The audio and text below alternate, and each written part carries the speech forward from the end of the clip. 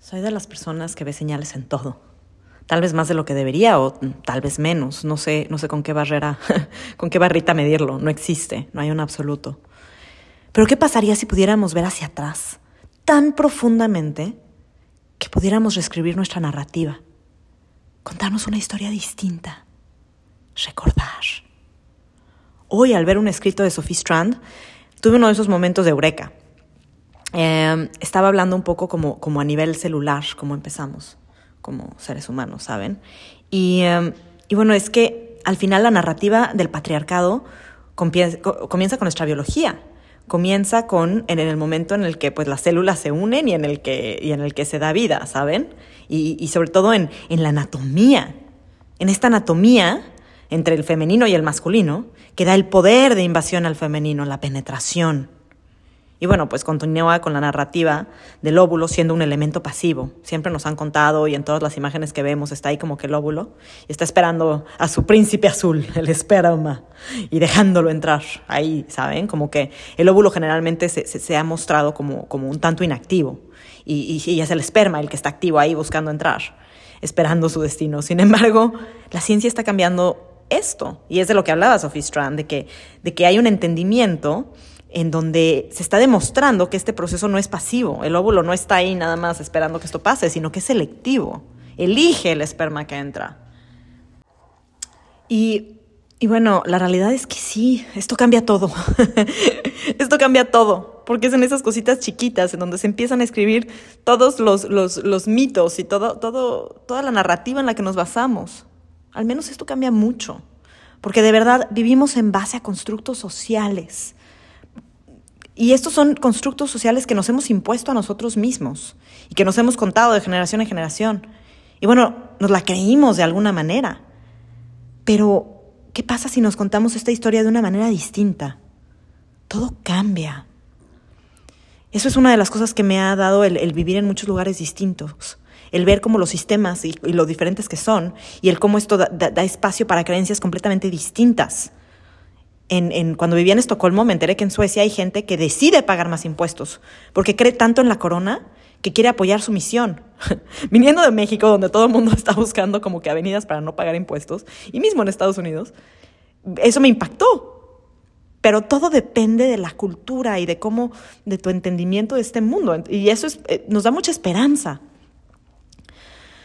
Yo crecí con educación religiosa católica por parte de mi abuela, no de mi papá, quien está un poco más distanciado de la iglesia como institución sobre todo, y pues, bueno. Y es cierto, el catolicismo, cuando lo piensas, es enteramente masculino. O sea, no hablemos solo de la misión de que hay un papa y las monjas generalmente son como las que están limpiando y haciendo rompope.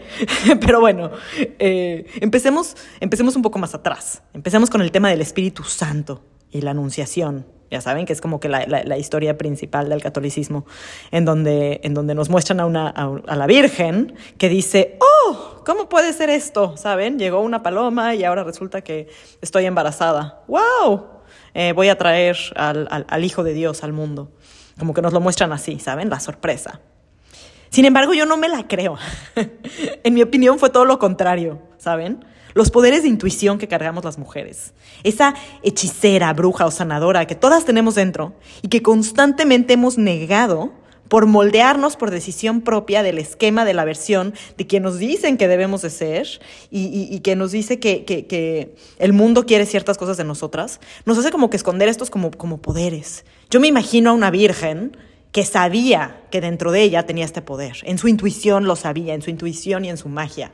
Y entonces se vuelve la portadora muy conscientemente del poder que tiene esta alma que va a venir hacia ella, ¿saben? ¿Por qué nos cuentan la historia de la, perdón por las palabras, pero boba sorprendida que, ¡ay, estoy embarazada! No. Yo no creo que haya sido así. Por supuesto que estas son historias que de cualquier manera, pues seamos realistas, y no es ir contra los puntos de vista religiosos de nadie, pero son un poco fantasiosos. Pero bueno, y son historias que pasaron de generación en generación, de grupo en grupo, y que, pues bueno, tienen muchos bemoles, ¿verdad? Pero bueno, hemos rechazado y hemos negado este poder. Ese es mi punto.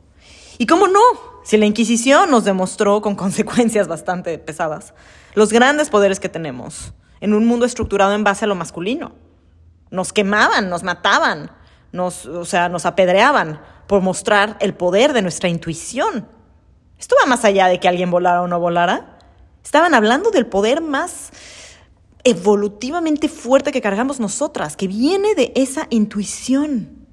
Yo quiero que recordemos esos tiempos en que bailábamos desnudas en la naturaleza, tomando baños de luna llena, sintiendo una conexión tan profunda entre nosotras, el femenino.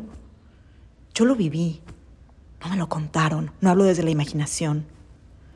Tengo una gran amiga mía que es una artista, su nombre es Nina Zurel, y ella me lo demostró en un performance que hizo. No estábamos desnudas, pero era un grupo de mujeres unidas y teníamos la simple misión de ponernos arcilla la una a la otra, sin límites como que establecidos en base al distanciamiento social en el que vivimos. No sé cuánto tiempo habremos estado ahí, pero estábamos cubiertas en arcilla, que la arcilla no es más que tierra, el más sagrado de los elementos, de donde viene la vida misma, de donde viene todo lo que comemos, todo lo que consumimos. La madre de todas es la madre tierra. Ese es nuestro origen.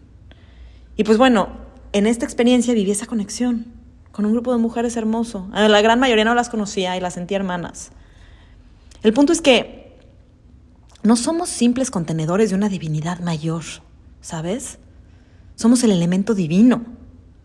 Y al reconocerlo está esa fuerza que nos cambia el cableado mental que traemos de ser pasivas, de ser sacrificadas por, y ese por puede ser, nos sacrificamos por el marido, por los hijos, por el trabajo o por lo que sea.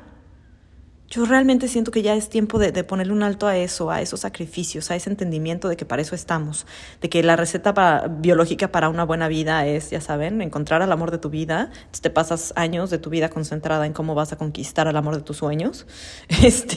Y ya de ahí vamos a tener hijitos bonitos y entonces a dedicarnos a los hijitos y luego te despiertas un día completamente infeliz pensando que ya llenaste esas cajitas y no eres feliz.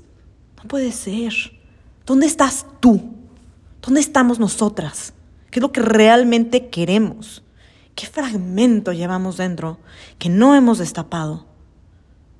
No somos la costilla de Adán. Si el jardín de Edén hubiera existido o existió, seguramente nos comimos la manzana prohibida, pero no porque la serpiente nos haya convencido, no necesitábamos que nadie nos lo dijera, sino porque ¿de qué nos sirve una vida en el jardín del Edén con este tipo, sin sufrimiento, cuando que tenemos la posibilidad de comer esta manzana que nos lleva a la sabiduría, al conocimiento, que nos llena de obstáculos que nos hacen crecer y conocernos y reconocernos unas entre otras? ¿De qué nos serviría este jardín de Edén en donde no hay enfermedad y no hay sufrimiento? Por supuesto que Adán se hubiera quedado ahí tranquilo, pero nosotras no. Escogimos la exploración de nuestra alma, de nuestra divinidad, aún con este sufrimiento trenzado. De esto se trata, estas braided conversations que quiero empezar ahora. De recordar, a partir de personajes que tal vez hemos olvidado o que no conocemos. Exploremos juntas, trencemos este conocimiento y que nos sirva como escalones para volver a quienes somos en realidad y que hemos estado como que tapando por tanto tiempo. Gracias por acompañarme. Cuéntame qué opinas, cuéntame tú cómo lo vives. Me encantaría saber de ti, de las mujeres que piensas que se deberían de hablar. Soy Danie de Journey of a Braid y a trenzarnos en unión, a trenzarnos en recuerdos, a tener presentes a nuestros ancestros. Trenza con intención.